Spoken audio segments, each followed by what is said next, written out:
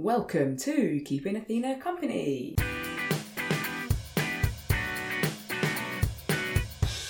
My name is Athena Keblenyu. I'm a stand-up comedian, writer and new mum. Being a parent is great, but I do crave adult conversation every now and again. To fix that, I invite one of my cool friends around to keep my company. This time, Cinta Tantra comes around to enjoy fried plantain, avocado and mango salsa in my mum's kitchen. We talk about how our backgrounds influence us as creatives, Crazy Rich Asians and how much of a genius film it is, food, coconuts particularly, and how people who know nothing about modern art can get into it. Cinta is a ludicrously talented artist. She really knows her stuff, and this is the perfect episode for people who love art or want to learn how to love it. Anyway, I'm going to stop talking about it. I'm going to ask you to enjoy it.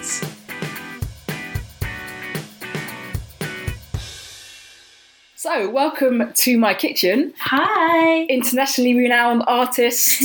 What else are you? I am an artist. Who am I? I'm a Barnet girl. You're a Barnet girl? What does being a Barnet girl mean? Well, we grew up in sort of the same sort of part of London. We did, yeah. We didn't grow up far from each other. We didn't know this at the time, though.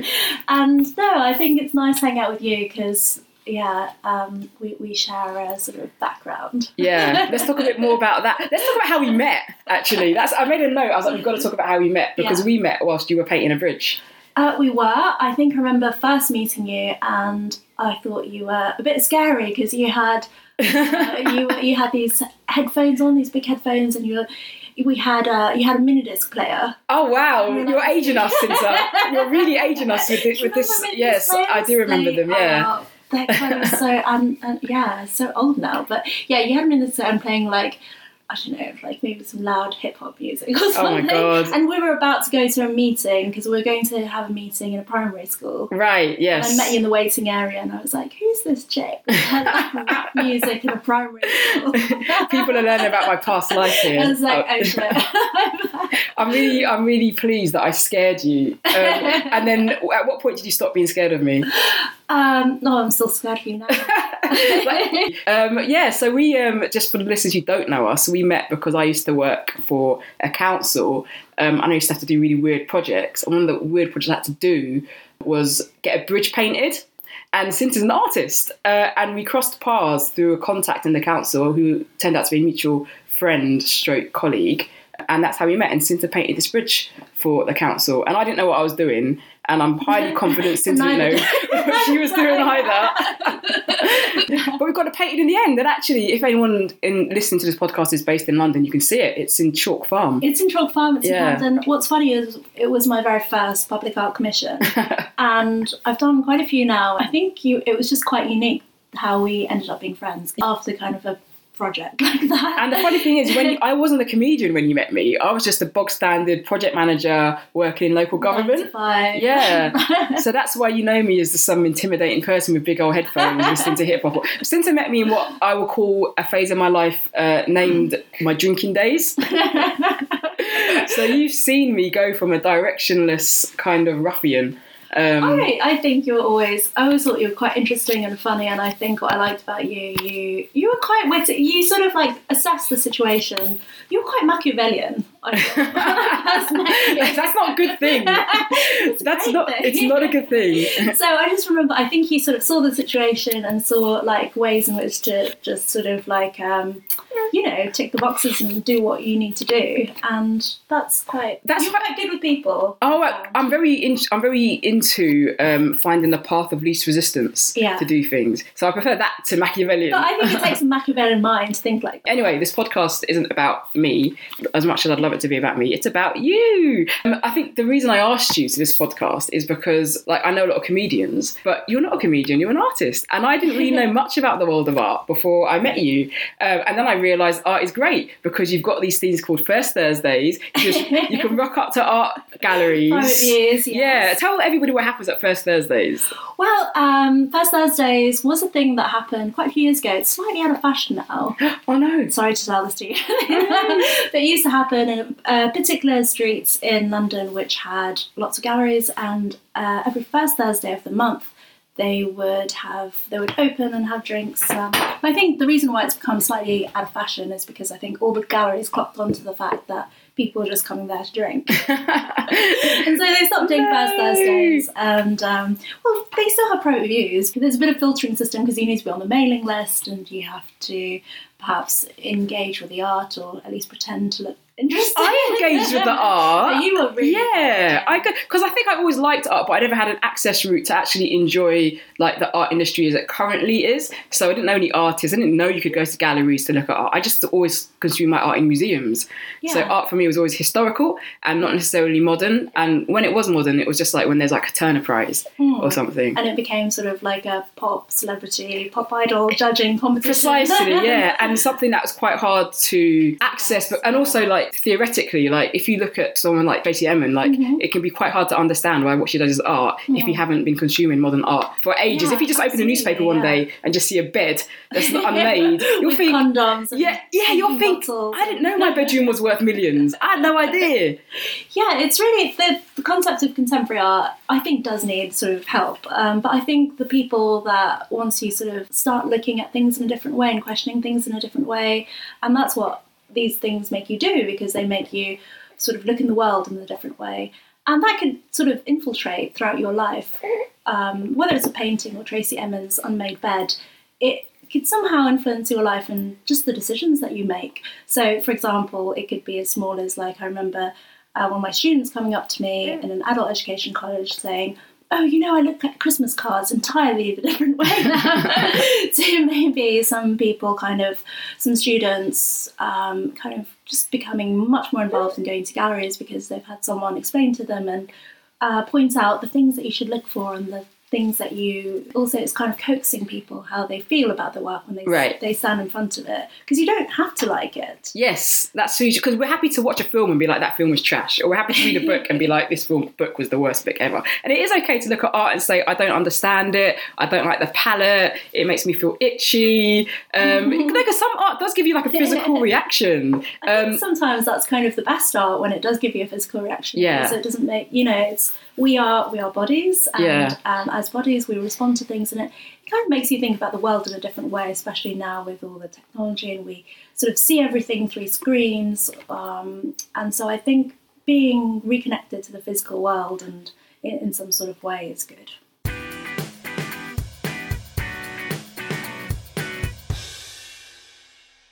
I want to talk about being a fine artist from Barnet.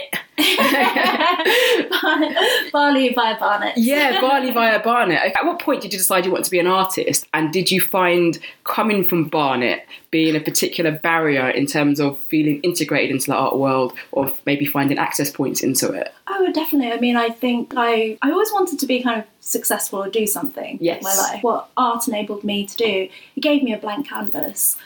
I could have gone into music, for example, but the sort of music I was studying when I was a child and growing up was classical music. Right. So it was about playing music that other people had written. Whereas going into the art class, you had a blank canvas in front of you. I mean, you could possibly say that about English, but most of the time we're reading about other people's books. Yes. So I think art was the only subject which enabled me to kind of just really start thinking about what I wanted to say to the world. Right, and you obviously became a contemporary kind of abstract artist, as opposed to like one of those people in Leicester Square that like draw cartoon versions. So what drew you to the world of that expression? I think figurative art, I think it could be seen as problematic, because as soon as you put a figure onto a canvas, you have to decide what race it is, what gender it is, whether they're young or old. And so you have kind of a lot of questions like that in terms of a narrative. I think what I wanted to do was sort of get away from that narrative and wanted to be more physical with it, because I use a lot of colour and shapes, and it's sort of interesting how colour and shape is it's universal. I mean, everyone responds to colour. Yeah. Even if they're colourblind, their perception of whatever, black and white is, they're still responding to it. And they respond differently. Respond differently. Like you're wearing something blue today. Yes. How do I know the way you see blue is the same way that I see blue? Well, it won't be, and that's the kind of wonderful thing about it. And that's the same with like philosophy, like how you interpret questions. Yeah. Your questions, or how you see something is entirely different from the person next door to you. Even though you might have lived exactly the same experiences, your perceptions of things are totally different. Yeah, I've been thinking about your art career as it's grown since I met you, and I found a parallel between your art career and my comedy career. Because when I first met you, you were all like palm trees, bright pink. You're really keen. Yeah, you're really keen to talk about your heritage as an Indonesian, and that's very much how comedians act. So I was obviously a black female comedian. Most of my jokes in 2012, 2013 were basically framed around where I come from. And now my jokes have changed to access parts of my identity that aren't related to my gender and my race. And I see that in your art too, because your art used to be tropical, right? It used to be very pink. And so I think part of that was sort of crying out for attention. Yes, that's exactly how comedy works too, because you're often in a space where you're in a male-dominated space, and often you don't see many people who come from where you come from. So you just kind of think, look at me! Not that you want to be a spokesperson, but it influences the way you do your art in a way that you've got to get out of your system, I think. I think if you're a minority or struggling against something or struggling to be heard, I think one of the things that people do, one of the strategies, and particularly what I did and you did, was probably to emphasise and to shout more about your identity, because there wasn't anyone listening. And I think I remember during my student days at the Royal Academy, I remember one of the tutors, looking back at it now, said to me, because I painted this entire room bright pink. And sort of it was quite very decorative and, had lots of references to Bali and tropical and palm trees and sunsets and fun. And it was there was like excess of it. And I think I just remember him saying, it's a bit desperate, isn't it? It's harsh, but actually, sometimes you think you put yourself in a box without realising it, and you have to put yourself out of the box, but it's hard. Well, I think part of it, looking back now, I could probably say that it's probably quite good to establish a box in itself. Yeah. Because without establishing that, then you're starting with nothing. Yes, and identity is important. Identity is important, and what's interesting, I love the fact that more and more people are speaking about it. Yes. Especially women.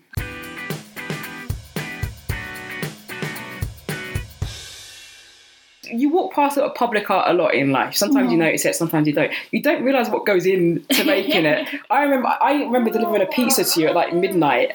But for some reason, we decided on the design that had to be projected onto the bridge. And then it's you can only project stuff at night. And it was summer, and so it was only from 9 p.m. Right. Once that got dark, yeah. Yeah, and I think back to those days, and I'm pretty sure health and safety was a thing in those days. We're not that old, but we just thought, we'll get away with it. Also, the thing is, that's what you have to do. I think you have to kind of sometimes break. I mean, that was a massive rule to break. I think I'm totally fine with breaking some small rules. Yeah, and get what I need to get. The real issue was the sort of, now we've got the Me Too movement, so we're kind of more aware about being safe from strange guys. Yeah. But I remember you getting harassed whilst you were painting this bridge, and I was thinking to myself, I don't know how to do this project. I remember getting my bag nicked. Oh yeah, your bag got nicked. Then you got these students to help you. Then one of the students had a rucksack fall over onto the railway tracks beneath. Oh my God, yeah. I've never had a Network Rail pick up the phone so quickly in their life. I was like, you need to put me through to someone, there's a bag on the track. Did she actually know the number? Yeah. The hotline. So I had a number for Network Rail, and I called them, and normally it's press 1 for this, press 2 for that, and when I finally got through to someone, I was like, bag on track, need to speak to someone now. Never got something so quickly in my entire life. So that was interesting. Then you had that guy, because your surname's Tantra, people associate it with sex for some reason. You had that creepy guy come up to you, and you totally blocked all of this out of my mind. Yeah, I remember it because I remember sweating every night thinking, I'm gonna get someone killed. Graffiti isn't worth it. The prevention of graffiti is not worth what it's gonna cost us. Hey, even my daughter's appalled with my project management. But that was basically, I would describe that as my first project. Really? Yeah, that was. God, so that was your first project, my first public. That was commission. We didn't know what we were doing. No.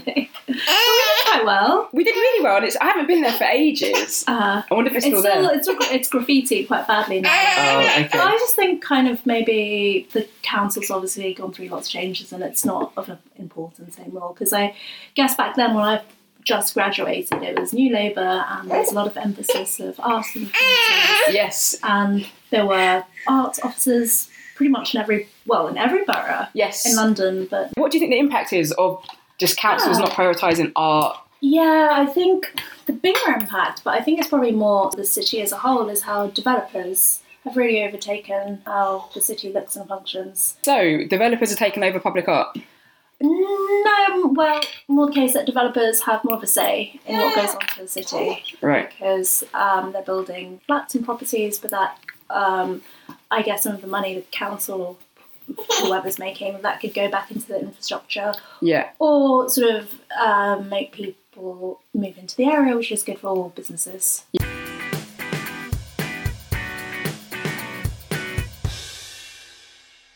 So I forgot to tell you at the beginning, you get a choice of having hot sauce or no sauce. You've gone for some hot sauce. I've already opened it. I've already opened it. Yeah. Okay, that's pretty hot. That's as hot as it gets. I am Asian. Oh, you are Asian. You're the hottest kind of Asian. Tell me how your mum made this. How did she make it? She boiled garlic and Scotch bonnet peppers in like a bit of water, and then when they were cooked through, she shredded them up and added the water. So she cooked them whole? Yeah, cooked them whole, yeah. And then when they were cooked through, she cut them up and then added them to a jar and then topped up the jar with... Is that oil or vinegar? I can't remember what that one is. It tastes vinegary. Whoa, it's really spicy. It's really spicy. People really get brave in my kitchen. Oh, it's good. I think my Scotch bonnet is really spicy. Oh, no. Do you use some water? It's really good. Okay. No, I like it. Yeah, I can make like you could put like a Southeast Asian twist on it and put lemongrass. Lemongrass, yeah. And lime. Yummy. Did you watch Crazy Rich Asians? I did. Wasn't it brilliant? It was brilliant. Yeah, I love the end. I love the way the woman who had the man that cheated on her. Gemma Chan. Yeah, I love the way she dealt with that situation. I was like, that is exactly how you deal with it. You get that guy out of your life. Because most movies would have them like have her beg him to come back or have her fall apart, and she was like, actually, this guy's a burden. I'm cutting him out of my life. He's like a rucksack, an expense that you don't need anymore. Exactly. It's like a cleaner. Yeah. You're like, I can clean this myself. No, it was a really great movie, and I think it was really fun because I saw it in Kuala Lumpur. Had a show in Kuala Lumpur, and I saw it there, and it just all made, because most of it's shot in Malaysia. Yes, yeah. Yeah, no. Really. Oh, it's shot in Malaysia. Sorry, yeah. I didn't know that. Yeah, so most of it's actually shot in Malaysia. Wow, okay. Which is interesting because I think most people, in terms of like tourism, most Brits would probably go to Thailand, right? Yeah. Bali, perhaps. Vietnam for sure. Maybe Singapore. Singapore, maybe for shopping, Hong Kong. But yeah, they don't know much about Malaysia, but it's really beautiful country. And people get really like confused by the fact that an Indian can say I'm Malaysian and then a Chinese person can say I'm Malaysian, and it blows people's minds, because I get that as an Indian Caribbean person. Okay. It blows people's minds, so it's even like more confusing for Malaysians, for British people, because they don't know the history of like the sun didn't set on the empire, guys. They weren't lying. It literally didn't set. It was everywhere. Oh, talk about the food in Malaysia. It's amazing. Oh my gosh, yes. Because of the different sort of cultures. Yeah, it's true.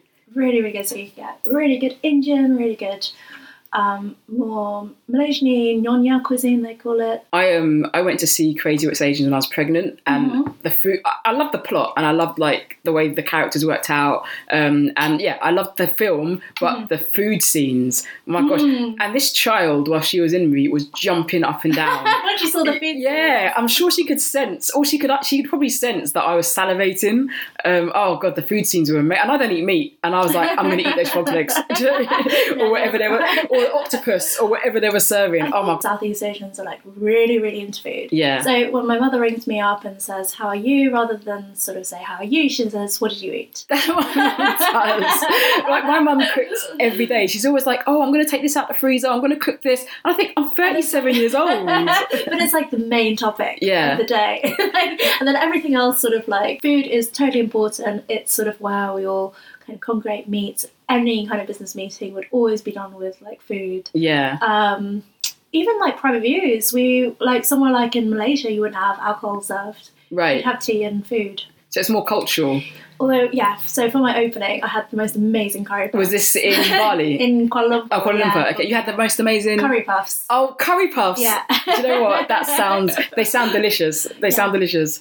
Did you make them? No, You brought them in, That's the thing about Asia, like food's so cheap and so good and really yummy and just feels like somebody's mother making in the kitchen. Oh wow! So in Crazy Rich Asians, the big communal activity was making dumplings. Yeah. So what's the equivalent in Balinese culture? In Balinese culture, well, when we have big festivals and ceremonies, there's always satay. What's that? It's barbecued meat. Right. You probably have had it here, chicken satay. Oh, satay. Sorry. Yes. Yeah. When you said the way you said it sounds like a different Really word, but you said it with the proper accent. Not satay. And the satay you get here is quite. I don't know. They often use like chicken breast, don't they? Yeah. But actually, you should be using other parts of the chicken, like thighs and sort of all parts of the chicken. And it should be barbecued because normally it's like a fried or a stewed kind of meat. Definitely should be barbecued. Yeah. Sometimes they mince it. You eat fish, right? I eat fish. Okay, yes. so in Bali we have this really beautiful fish satay, but it's like minced fish with like chilies and spices and lemongrass, etc. Coconut. Oh my gosh. And then you put it around. Oh god, they might. It's not a shish kebab, but like a minced kebab. Yeah. Which you see, but rather like kofta, they call it kofta. Yeah, it's similar to kofta, but it's with minced fish and really delicious. And you always cook it with barbecue, and you would barbecue it with husks of coconut. Oh my gosh. Comes. But what's interesting when you ask me about sort of the dumpling making is that Balinese or many other cultures as well, it's very segregated into the jobs of women and jobs of men. Yeah. So all the men would be doing quite a lot of the food. Yeah. They would be making, with their knives, they'll be making satay sticks from bamboo. Yeah. They'd all get together, go around to each other's houses and make these satay sticks. And then they would, sorry for those that are vegetarian, slaughter the meat, the pig, the cow. Usually it's pig. Pork, and then they would cook it. So that's all the men's duties. The women do all the decorative offerings you might have seen of images of Bali. So their flower offerings, basket, sort of mini basket weaving. What else? Yeah, just sort of like a lot of the preparation for all the rituals for praying in the temple. And so the men do all the food and the women do all the sort of things for inside the temple. See, that's a slightly different division of labour. So being someone of Indian heritage, it's like women in the kitchen. Like, so our equivalent of dumpling making is probably making rotis, because that's a real factory. When you've need to make a load of them, all the women get in the kitchen and someone's doing the dough, someone's rolling it out, someone's got it on the cooker, cooking, and then someone has to clap them. I won't describe what that is, but basically once you finish making a roti, you've got to do a bit of clapping with it to make it fluffy. And that's what the women do. But on a day-to-day level, it would be women. Yeah. But on the big celebrations, the men do the cooking. But it's a bit like here, right? It's always men by the barbecue. Yeah, that is true. Fire and fire and like it's a caveman thing. I think men and barbecues.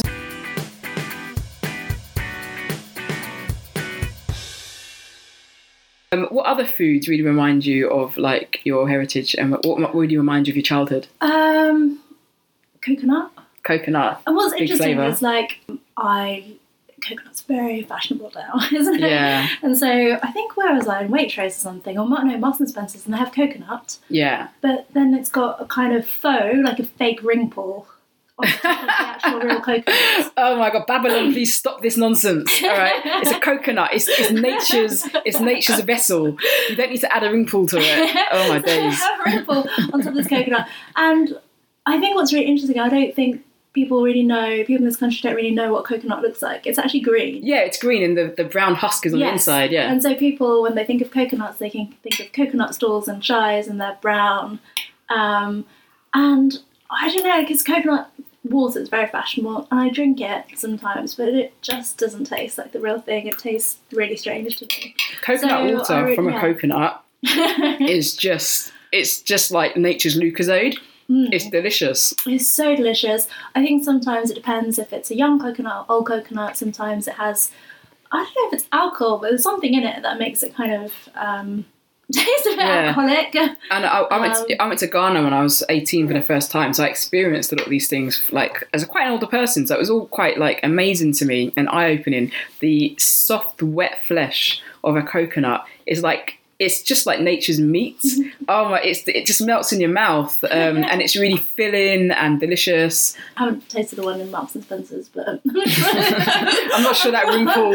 I'm sure the room pool doesn't really help. No, I would say any fruit you find with a room pool on it is not a natural piece of fruit. That's been altered. That's been genetically altered in some way. I wonder what the marketing conversation was like when they were sort of brainstorming.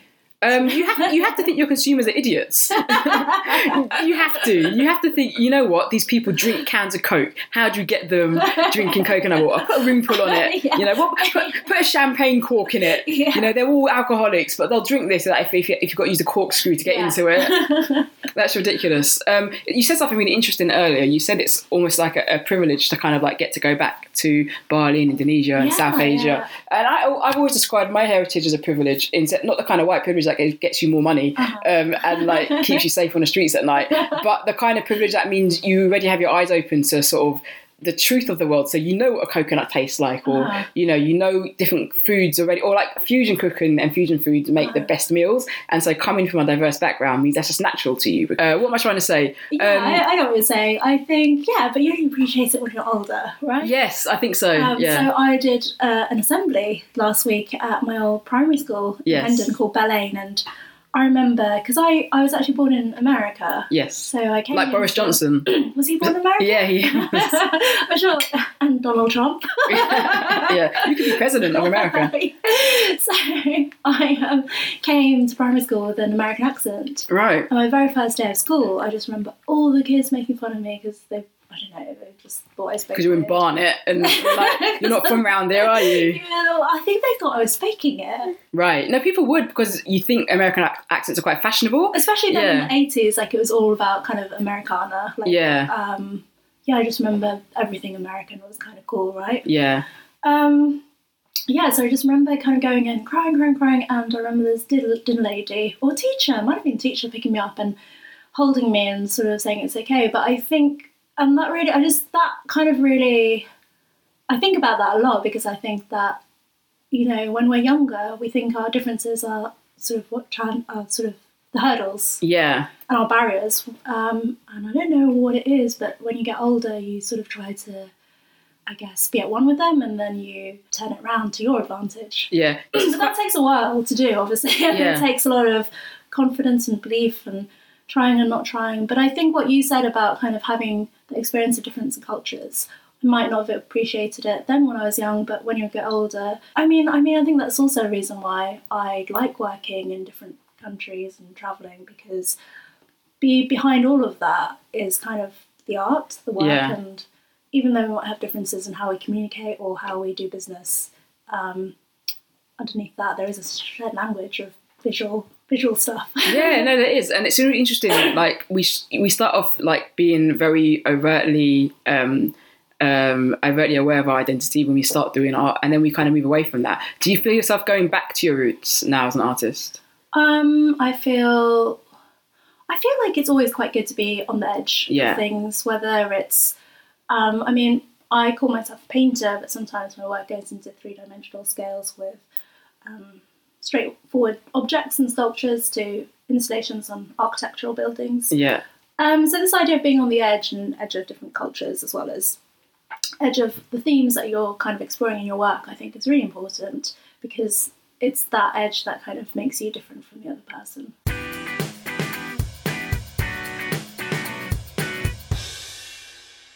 So I'm a comedian. Yeah. I'm also ignorant. Let's pretend I'm ignorant. Okay. Okay, let's see. What do you recommend that I do to start to explore the world of contemporary art? I would say start with what you know. Right. So say, okay, let's do this together. Okay. What do you know, Athena? I know you. Okay. Let's pretend I don't know you. I know all the famous people. So I know the guy who does pottery. Grayson Perry. Yes, I know Grayson Perry. I know the famous toilet. The famous urinal in the Tate. Yes, I know Duchamps. I know Picasso. Yeah. I know Dali. See, I know loads. Yeah. I know the Mona Lisa. Well, okay, let's start off with the pottery guy. Okay, he's a Londoner. Is he? Yeah. Is he from Barnet too? He is not from Barnet. He's Okay. still from North London, though. Okay. From Stowe. Big up. Well, yeah, the Stowe. He's 17. God, he's 17. And I would say, like, he's actually quite a good example to pick because there's actually lots of media about him, and he does a lot of talks and lectures. Right. So he did quite a famous series on the Reith Lectures in Okay. BBC, Radio 4, and he's really very eloquent. Yes. How he sort of like... So, I mean, even just Googling and listening to how artists talk Right. will give you much more of an insight than, I don't know, reading a press release or reading an article. Sure. And, you know, like you mentioned, Duchamp's Tate, urinal. Yeah. That's, I think, somewhere. It's in the Tate, yeah, because I mentioned it because I went to the Tate and I it's a very famous piece. And I wasn't it's a very aware. famous I wasn't aware it was in the Tate, and I was trying to explain to the person I was with, this is a really famous piece of art, and he was like, it's a toilet, and he moved on. But I thought he's got every right to say that. He's literally got every right to be like, it's a toilet. That's the point of it. It's a loo. Yeah. It's, I don't know how to describe it. I mean, Toilet. Duchamp would kind of just sort of say, yeah, you're right. But at the same time, it's also the toilet is upside down, right? Oh, is it? Because Yes. I'm not aware what urinal is supposed to look like. Well, urinal's like a particular way. Yeah. Purposes. And he put it upside down, so the idea of something masculine and male and of the penis turned upside down and looks more like a vagina. I never understood that. Okay. But, I mean, like, you see the piece, but, like, I think it's a case of not really just looking at it for 10 seconds. Yeah. Really looking at it. And to help you, sometimes there's podcasts, or sometimes on YouTube there's kind of information or the artist talking. And all of that really, really helps. Or even just talking to, like, I don't know if you know an artist. You can also, So I would say to start from what you know, and it doesn't necessarily have to be like you have to go to this exhibition or this museum. I think start with what you're interested in and then explore that way. I'll tell you my take on that piece. So it's a urinal when it's plugged into a wall next to other urinals that are being used as one. Once you take it out and put it in a glass box and arrange it in a certain way, and obviously give it a clean because no one wants to look at the piece. It does become art, actually. Absolutely, because if you just see things as for their practical use, you take away a lot of, like, someone spent a long time designing the urinal. You know, someone spent a long time designing it, making it, getting it on a production line. And when you just start using things practically, you almost erase everything that's gone into make it come into existence. And that's what I look at. So when people take a practical item and say this is art, I'm like, actually, it's kind of, let's say the world ended tomorrow and it was just me and you left, and we're like, God, we've got to make a urinal. How do you make one? We won't need. We won't need one. But in anticipation of a tree. there might be a guy that survived the meteorite. Like, how do you make one? I always think that, like, if I was the last person on Earth, the Earth would be screwed. I can't make anything. I can make roti. It's about it. But maybe that's fine, because with a population of, like, say, I don't know, hundreds, you won't need kind of urinals. Yeah, that's true. That was a bad analogy. This is why I need you to discuss art with. So basically, if anyone wants to get into art, it's basically think of what you know, and then research them, and then listen to how they talk about their work. And then once you've done that, venture out and have a look at it. And with that information and that knowledge in your brain, use that to process it, as well as your visceral reaction to what you're looking at. Yeah, that's a very good way of missing it. Is it? Yeah, Oh. I think a lot of exhibitions and museums have a lot of public art programs now. So, like, there's often workshops. Like, you've got children. Yeah. There's often workshops for children. Oh, yeah. Toddlers. You could bring baby to the museum. There's I think babies love museums. And babies do, and I like museums because they're very Quite accessible. calming, yeah. So you can take your buggy, but and there's That's places true. to no the Cafes. music. Anyone who's got a family who's listening, you want something to do for the day, go to a gallery or museum because they're really accessible. They're full of other babies, so which I know my baby likes because she either makes friends or enemies. But both those things are quite distracting. So as long as the child's distracted, that's good. And at the same time, it's quite an adult thing to do, so you get a bit of your sanity back. Oh God, that must be blindfolded. Yeah, it's great because so you're out with baby, but How much Baby Shark can you take? There's actually I'm still not over Baby Shark. I love it. Whatever, it's crack for the ears. I really like Baby Shark. So museums and galleries are good. So before we end, what's the one thing you would like listeners who have never really enjoyed or understood contemporary art to do after listening to this? I think that's the thing. Like, don't expect it to do anything. Right. You have to be the active person. Oh, I like it. So rather than like the object doing something to you or doing something functional like a urinal, what can you bring as a viewer? Okay. And that puts you on the spot. So the viewer completes the art. The viewer is almost without the viewer there wouldn't be the art. I'm going to end that there. That's a beautiful way to end the podcast. I've been listening to this. I'm so intrigued by you. Where can I find you? How can I find more about your work? So I have a website, sansantra.com. You can follow me on Instagram. I've got a few more upcoming projects in Berlin and South Korea. Oh, that's fantastic. Cynthia, you're genuinely one of the most talented people I know. Oh, you are. I'm fascinated by your work. Thank you for coming round. I hope you enjoyed your plantain and mango and avocado and your hot sauce. Yeah. Thank you for coming around to keep my company. Thank you.